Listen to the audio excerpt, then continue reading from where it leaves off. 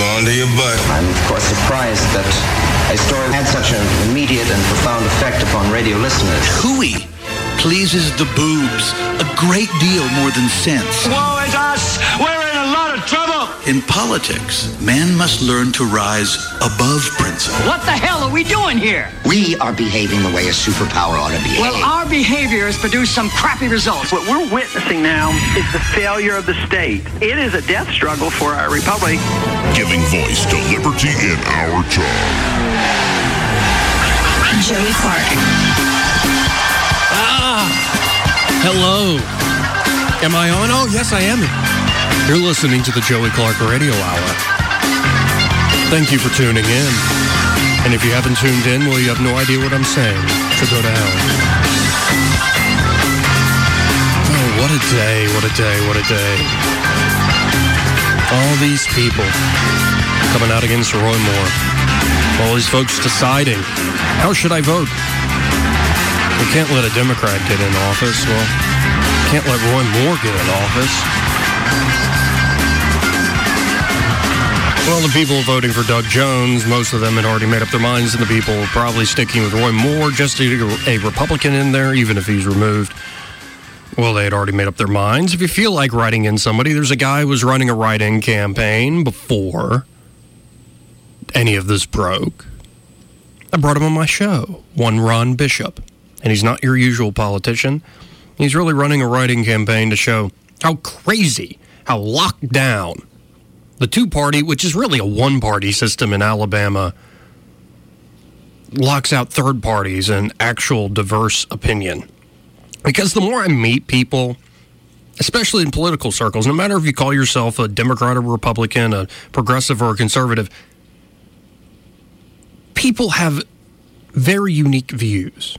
Now, they've been taught to parrot what the team is supposed to be about, but I think people can have very deeply held principles but have unique understandings of what should be done in any given political situation. So cheer up, Alabama, we'll rise again. Well, maybe not rise again. That doesn't have the right tone to it. Well, we'll rise like a phoenix from the ashes of this special election. We will rise like a firework.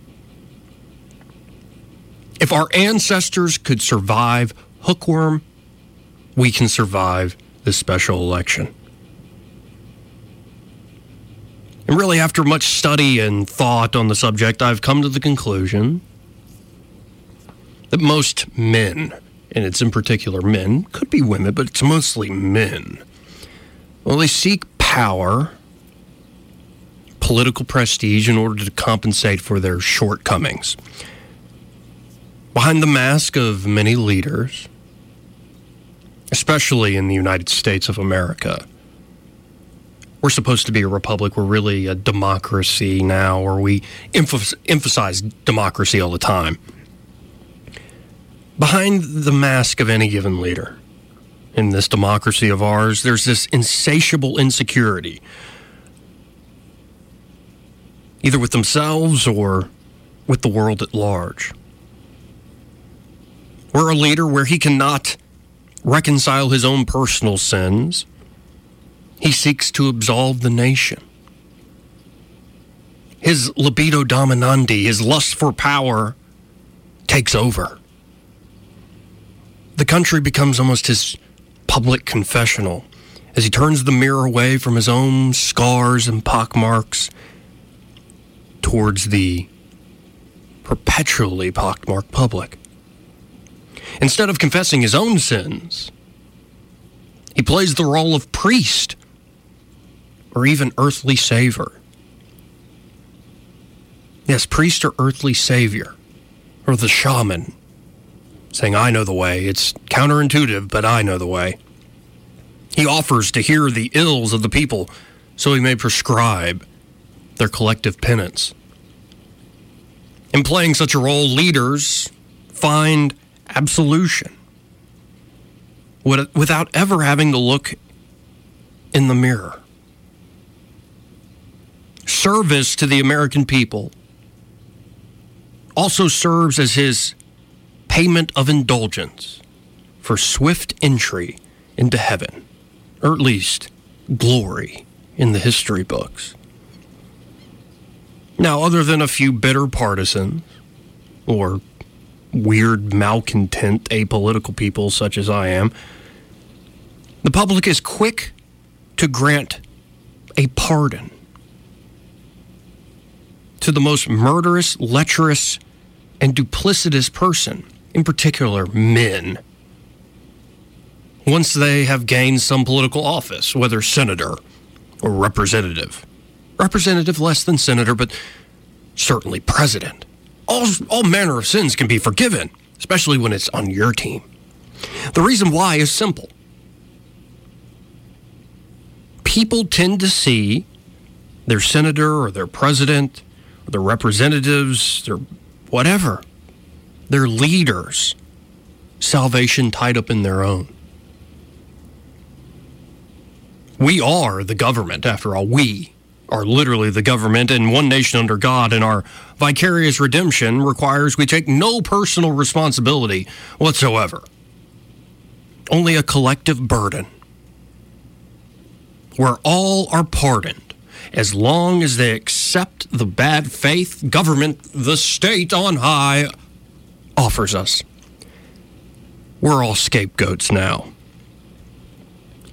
Yet there are times when even the public and the politicians begin to sense a crack up of this carefully balanced system.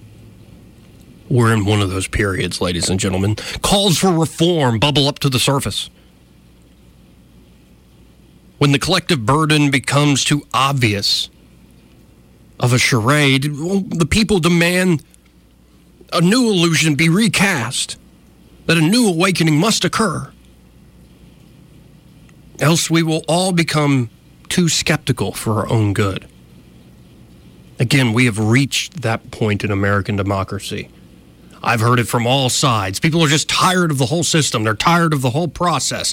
They're suspicious. They understand that they've seen these cynical political ploys being played by both parties over and over again. They're getting wise to what's going on, and in many ways, that's why Donald Trump is sitting in the White House. Too many people, though not quite the majority, but enough, maybe a third, they're seeing that the emperor has no clothes. And though we don't have an official emperor, if you put the president and the Senate and the House, but also the will of the people all together, you're starting to see what I mean by emperor. And maybe the system isn't working for us. And no, I haven't been paid by Vladimir Putin to create disillusionment and disenchantment with our democracy. Though if the Russians want to pay me, fine, advertise. Now, some of the standard worries are as follows. People are concerned with the undue influence of money in politics. They're concerned with a culture of cronyism, a revolving door. Some people are protesting against the militarization of the country. So people ponder tweaking the length or number of our dear servants' terms. They question the fairness of the Electoral College. They fear the two-party system does not represent their interests or protect their freedoms. And this all might be true. So accordingly, we hear calls for campaign finance reform or suggestions for shrinking the government power so often bought by the crony fat cats. We hear proposals for criminal justice reform or ending the drug war.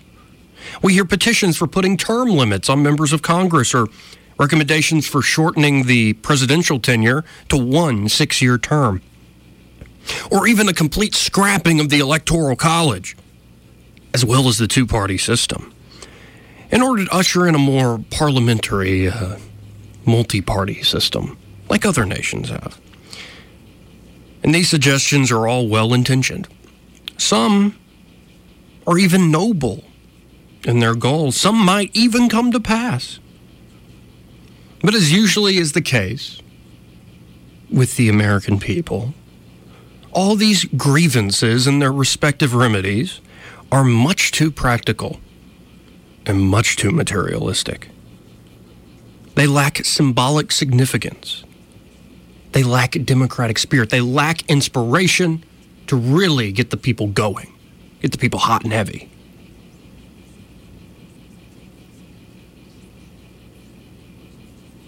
The people are clipping around the edges of a bramble patch, when what they really need is the clean slice of a nicely sharpened axe splitting through wood.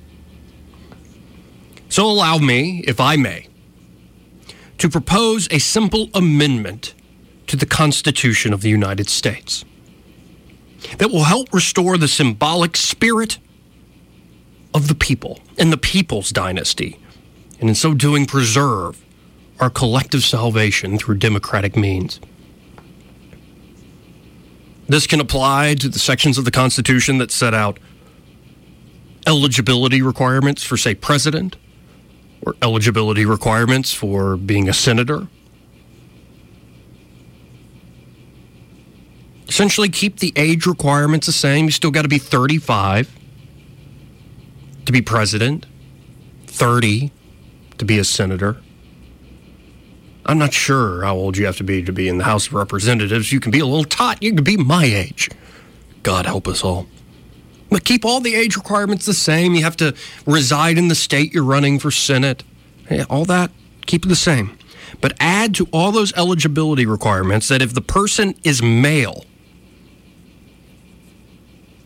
if they're of the male sex, upon declaring your nomination, not after you've won the whole thing, but upon declaring your nomination, that person, that male person, should undergo complete voluntary and utter castration. We should neuter our political servants, as many empires have done in the past. Now, this, of course, may be technically difficult. It might be an obstacle, all the technical considerations. For instance, how would this change presidential succession? Would the VP also have to do it? I think so. So we'll add the VP, senators. Everybody needs to be neutered. And I admit these sort of technicalities as well as the sheer audacity and gore of my suggestion. The mutilating somebody, though it would be done voluntarily, it would probably stop any realistic chance of this amendment passing. But folks, the world has enough realistic proposals as it is. And the fact that somebody thinks up something unrealistic, idealistic, ridiculous, that's never stopped social reformers before, whether they're on the left or the right. So I'm joining in. We are drowning in practical plans to save the world. What we need is an unrealistic proposal that stirs, again, the human spirit, the democratic spirit, to provoke true, lasting, drastic change. This new rule, the neutering of the political class, at least the male political class, would accomplish just that. And it is incredibly unrealistic. There would be one outcome from this rule, that if all men, upon declaring their nomination for high office, federal office, had to be neutered voluntarily, they would do the procedure themselves, there would be one clear outcome. All those high offices would be occupied mostly by women and eunuchs. And there would probably, at least initially, be more women than eunuchs serving in office. This is for the simple reason that most men don't want to undergo that sort of procedure, which I get. And because I understand that, and most men get that, any man willing to part ways with his endowment just for the sake of wielding political power would be demonstrably insane and immediately suspect in the eyes of the public. He would have little chance to win office, even after neutering himself. And beyond this direct effect, the potential merits of this proposal should be obvious to everybody. Dare I say, if I am right about the likely effects of this reform, this would be one of the greatest achievements in the history of American democracy. One of the greatest achievements in quite some time, and to boot, restoration of ancient customs. If we are to protect the integrity of our people's democratic dynasty, the phallic influence must go. of foremost importance, it would diminish the ever-growing hormonal longings for empire and war. I mean, George Carlin has a whole bit about this. Essentially, he calls it the bigger foreign policy. And it sounds like, what? They have bigger... Let's bomb them! Needless to say, the record of history is clear. When it comes to war-making, men have the monopoly. When it comes to abusing people, historically, men have done this. But what is not clear, folks, is the proposition often advanced by some women that if women ruled the world, there would be less war and everything would be generally better, especially for women.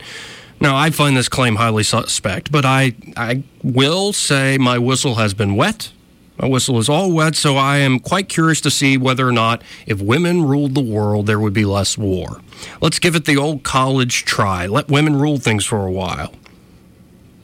Now, by no means is this a feminist proposal. Feminism should be about a realistic, practical equality between the sexes, not matriarchy ruled by women. But I have a sneaking suspicion that some card-carrying feminists wouldn't, actually love matriarchy. That's just a suspicion. But again, let's give it the old college try. Smash the glass ceiling by taking away the family jewels.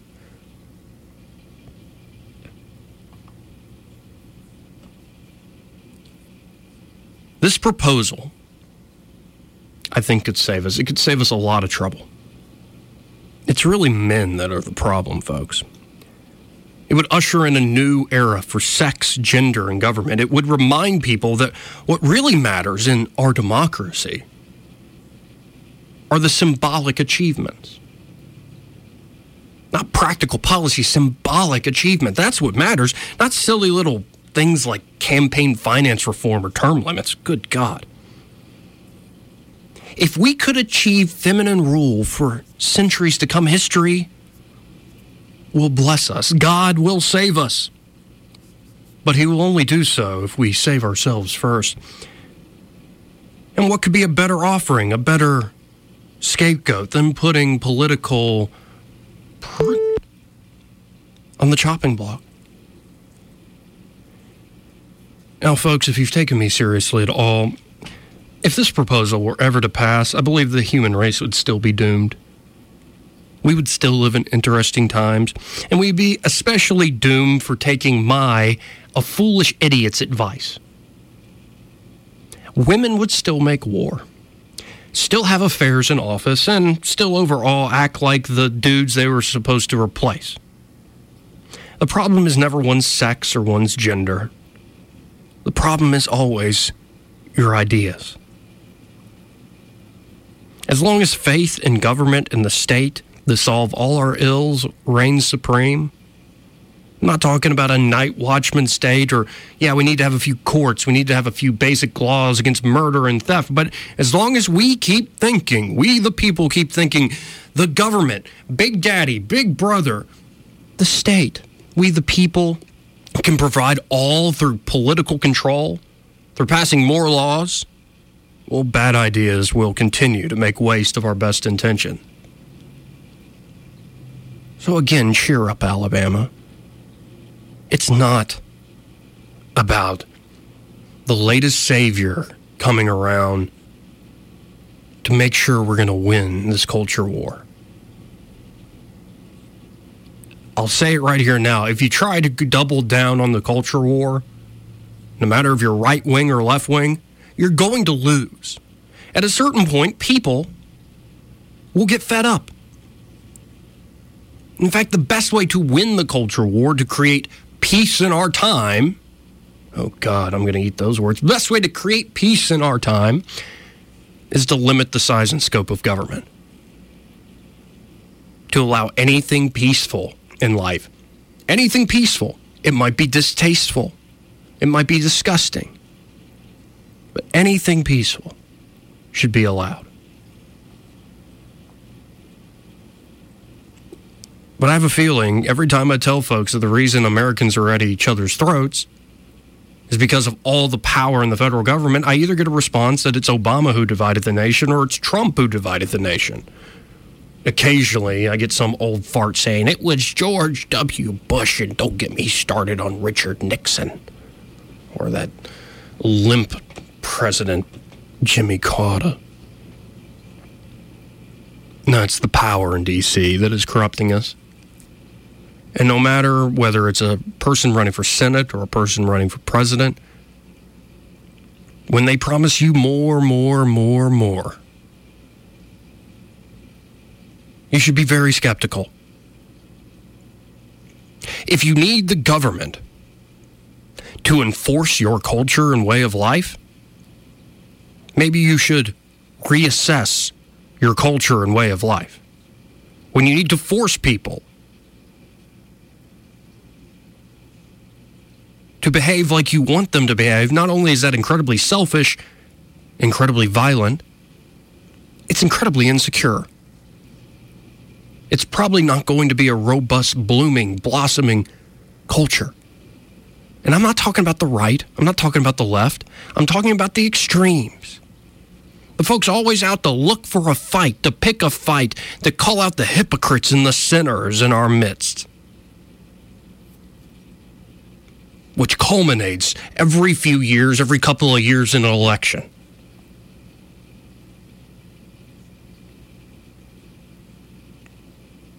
You're never going to win a culture war at the ballot box. You win a culture war by producing incredible culture that people can't look away from. You produce incredible culture by living as an example in your own life and through the lives of people you help. Not by being told to pick the lesser of two evils on election day. Because again, I've met a lot of people from the right and the left, and people are unique. People are interesting. People have their own ideas on things, especially when they're told it's all right, you don't have to carry the party line here. And as long as it's peaceful, I would love to see what culture the United States of America would continue to make if people were allowed to be free. But in many ways, we're not free. In many ways, the government is not only nickeling and diming us every step of the way, they're restricting the most benign behavior, cute behavior that makes you healthy and happy, introspective, and also allows you to congregate with cuddly, cute animals. Yes, I'm talking about goat yoga. And if you haven't heard about goat yoga, you're going to want to hear about it after the break. Because the Washington, D.C. government is cracking down on goat yoga. And it's just another example of how stupid and heavy-handed government can be. Right before we hit this break, again, my guest this Friday will be the band Simo, headed by J.D. Simo. This song called The Climb is off their latest album.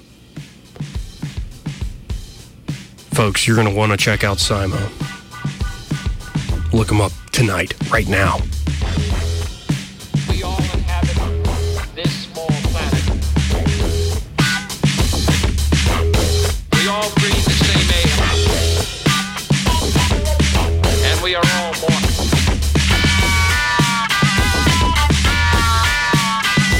Joey Clark.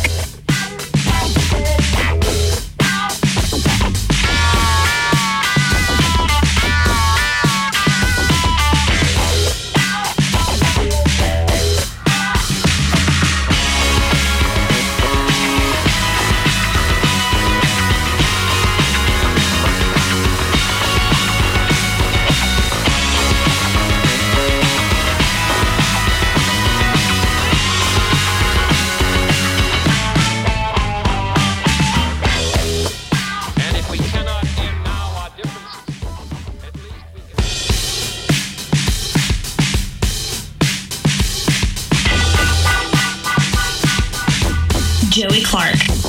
Welcome back. We all inhabit this small planet. We all breathe the same air.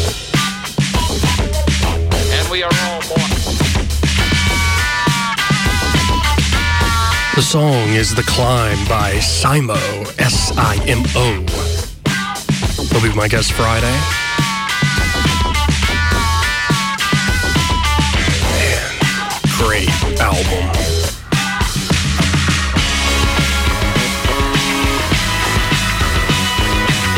But as promised, goat yoga.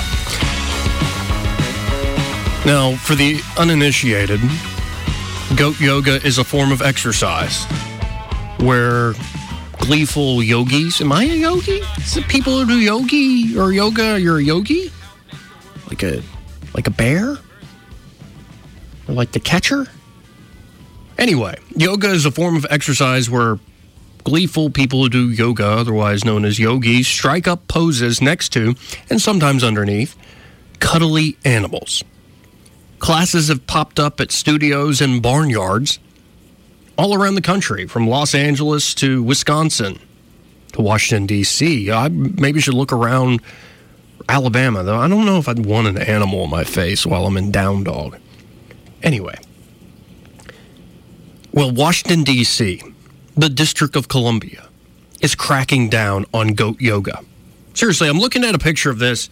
It's people on yoga mats, the simple position, your standard position, and there's a goat on top of her.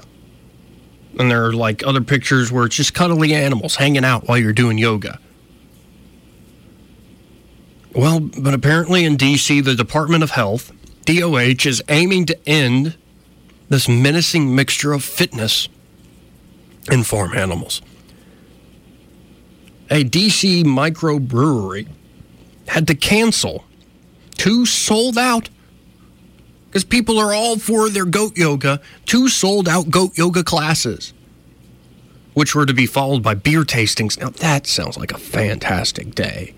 You go strike some poses, you sweat it out, you hang out with some cool, cuddly animals. Be sure, though, not to scare the goats. And then afterwards, you get to drink beer. Incredible idea. I love entrepreneurs. But they had to cancel these 2 sold-out classes after the Department of Health warned that events like this would violate a ban on spectators touching animals at public events. How did that law come to pass? You know, something had to happen. Who touched whom's animal? What public event was an animal touched that made y'all pass a stupid city ordinance and law against touching animals at public events?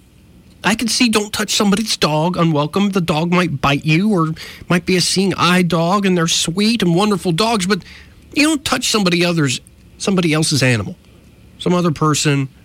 But at a public event, I just don't know the story about that. Well, Cecilia Cervantes is the D.C. area resident who was planning these goat yoga classes. She says it would have been cool to do something that mixes 3 things that I loved: yoga, animals, and beer. It sucks that businesses can't use their creative liberties to bring in more customers and engage with the local community. You don't have any creative liberties. Again, it's all up to the government to enforce culture. Don't you dare be creative and do your own thing. But this is not the first time the D.C. Department of Health has shut down a goat yoga event. Oh, it's happened before. This past June, the Department of Health also forbade the Congressional Cemetery from hosting a goat yoga fundraiser. The cemetery already hosts a weekly yoga class in its chapel, and it has previously used goats to clear away poison ivy and vines. So a goat yoga class seemed like a natural fit. Put 2 and 2 together like PB&J. And that's from the cemetery director, Paul Williams. We were going to have a 3-hour-long class, Williams says. The yoga instructor would kind of build in a lot of education about goats and goat milk. He had hoped to raise $5,000 from the events to help run the cemetery. And so when Williams first sought permission for the event, that's your first problem, Paul. Don't seek permission. Just go have a yoga class, have some goats running around, and let's have some cameras ready to watch the police crack down on you doing a down dog pose as a goat screams. Really? Here's what Williams said after he sought permission. He was invited to a meeting at the Department of Health in D.C. There he talked to the department's director, several lawyers, and even a veterinarian, all of whom had elaborated justifications for why his fundraiser, his goat yoga fundraiser, couldn't go forward. They just put a bunch of hurdles in front of me, about every hurdle they possibly could have. Health officials initially informed him that he would have to get a wildlife handling permit for exotic animals, which under D.C. law, for some reason, exotic animals includes goats. They're domestic goats, Williams said. They've been domesticated for 6,000 years. In any event, the prohibition on exotic goats includes an exception for educational events, something Williams thought would apply to his yoga class. The key word there is class. But the city didn't buy that, saying there's no educational merit in learning how to stretch out your body, relax, and learn about all of the incredible agricultural products that come from goats. Officials even expressed concern that participants might lose their balance and fall at a goat. Give me the name of the government official who said that. I don't even live in the District of Columbia. I don't want to live in the Imperial City. But the reason people couldn't do goat yoga is because you're worried somebody's going to fall over on a goat. God, it's a nation of frickin' children. Anyway, the officials also said the event would violate the city's quote-unquote no-touch policy for animals at public events. As it happens, D.C. has public events where people touch animals all the time, though. The National Zoo, for instance, hosts a regular kids' farm where touching is not only allowed, but encouraged. And whoever wrote this copy up needs to be clear. Touching of the animals is not only allowed, but encouraged. Every time a visitor grooms a miniature donkey or pats a cow's head, they are serving as a living enrichment for the animals. That's from the National Zoo's website. There's such a thing as a miniature donkey? Wow. But the website also reminds you to wash your hands after touching the animals. Pop-up petting zoos, too, are also not unknown in the District of Columbia.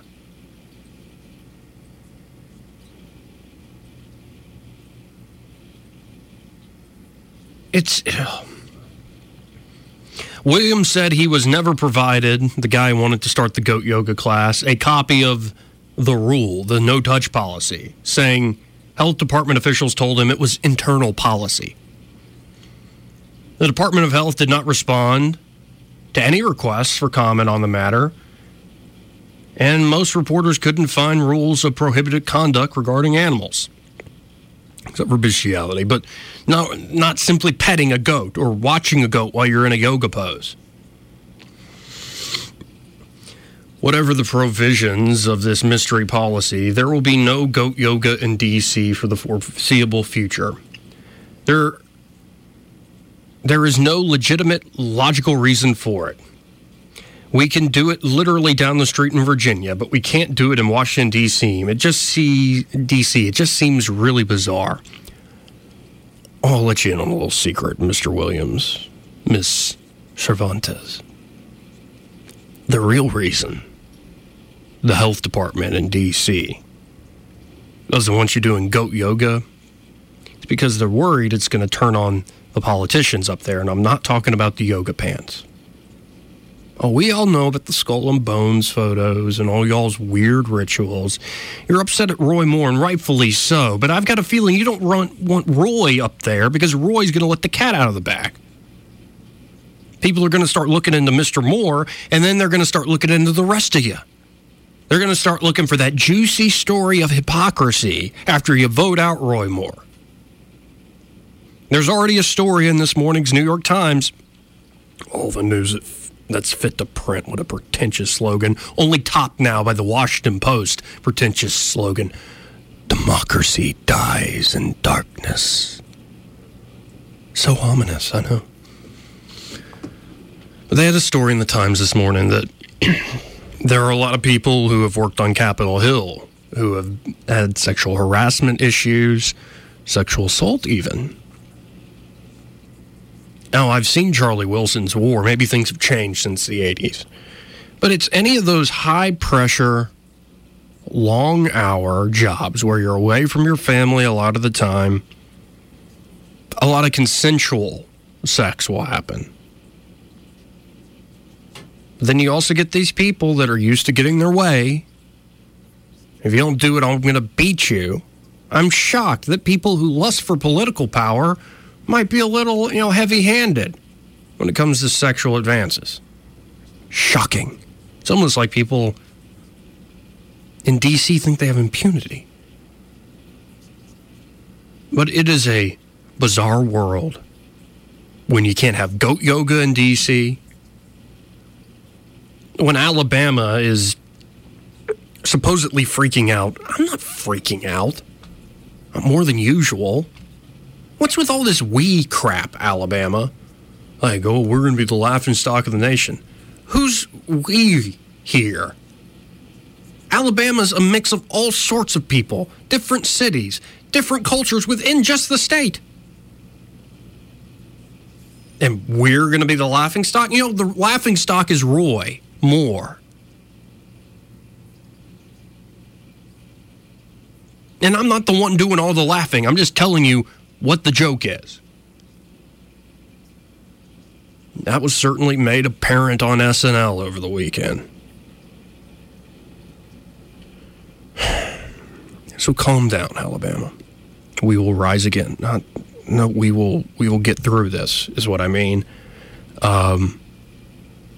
We just have to think it through, vote for who you like, and then we'll come back and do it again in a few years.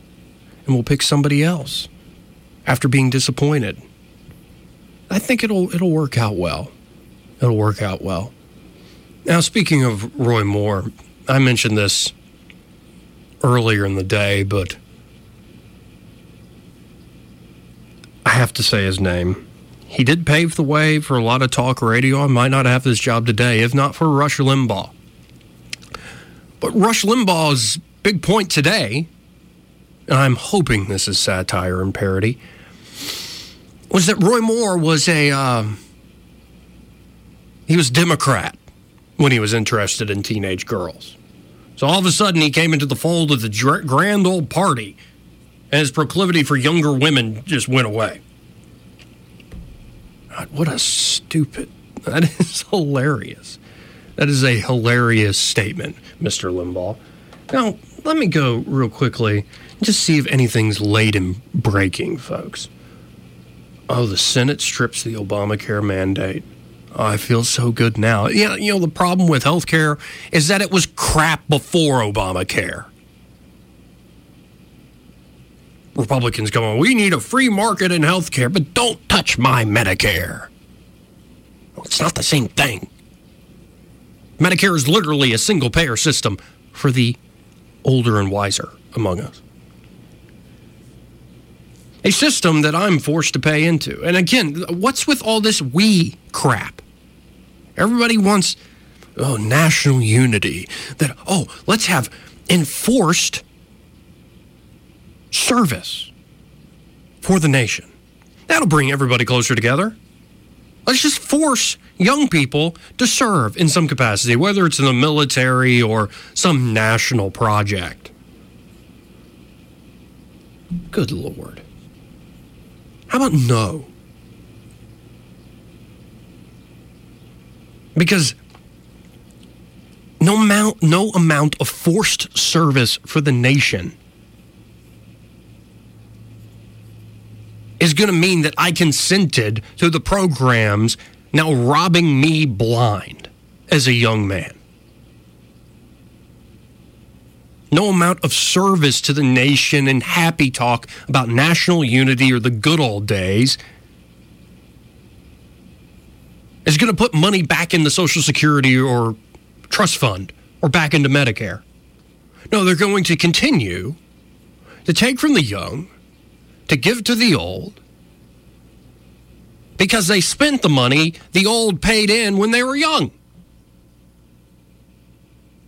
And so they pit one generation against the other generation. And how many times am I going to see some stupid article about millennials? Again, with the we talk. You know, really, when I think people don't have a point, I'm saying this because I do it all the time. That's why I always damn the people. When you don't actually have a point, what you do is you pick a group and you attack that group. It might have been one stupid hipster in the coffee lounge trying to get his fancy pants drink, and you're going to broad brush a whole group of people because of their age. Oh, but Joey's acting just like a millennial. He's complaining, he's whining, he's kvetching, he's bitching on air. Yeah, I am. It's not like anybody older than me or younger than me ever does that. Certainly not in the political arena. So no goat yoga.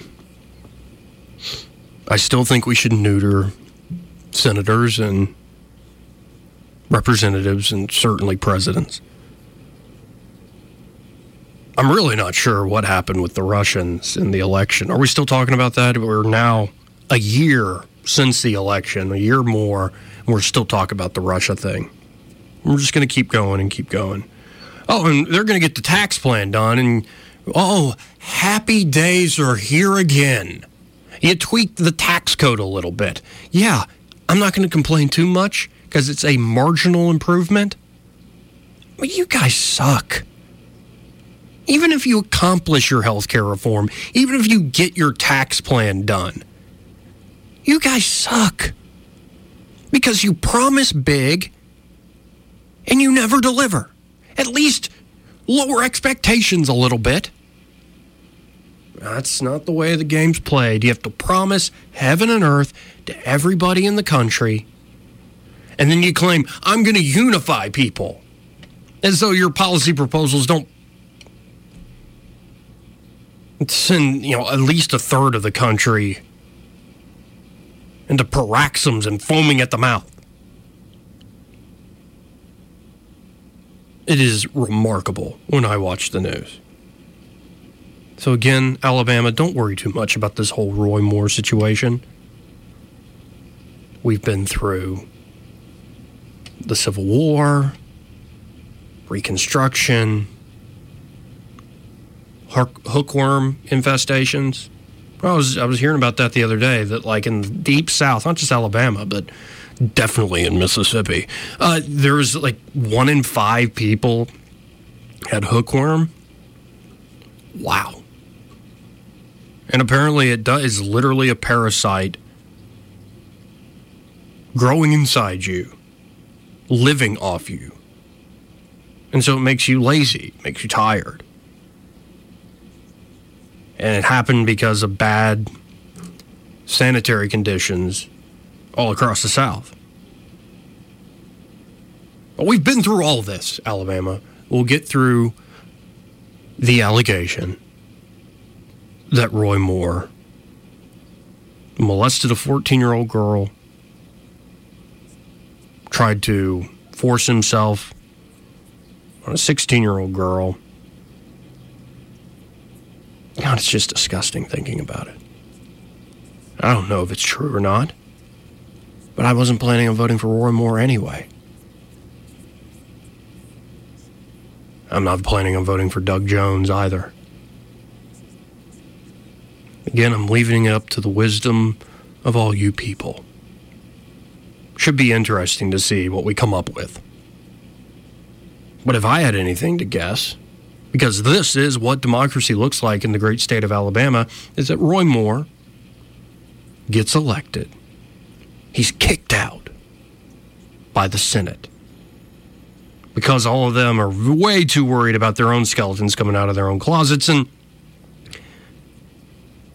Roy is sent back down. Get out, like Satan being kicked out of the gates of hell. Get out of here. Go back to the fiery deep south. And then what happens about 2 years from now? Roy Moore is elected again. Somehow he's proven that these allegations are false, and he's back.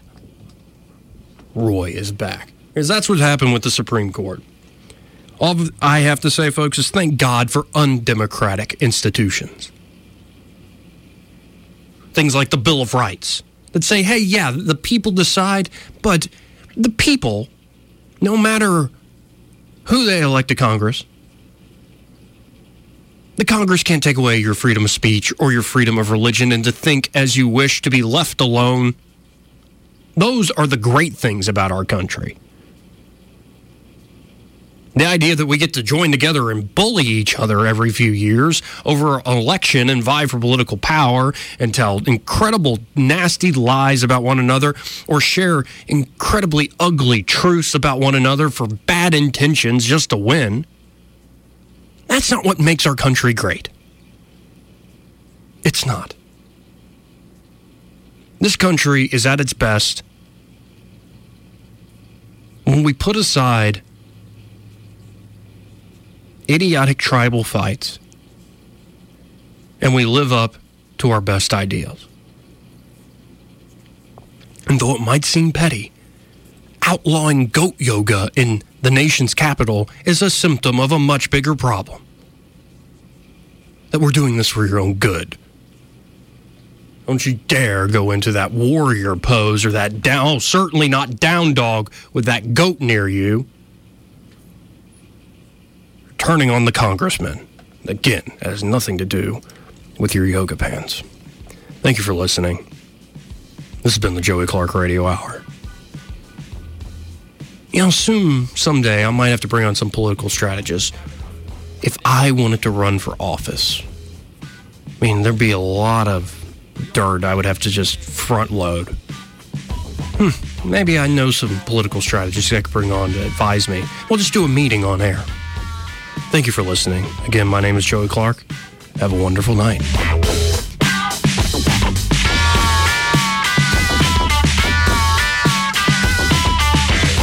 Joey Clark.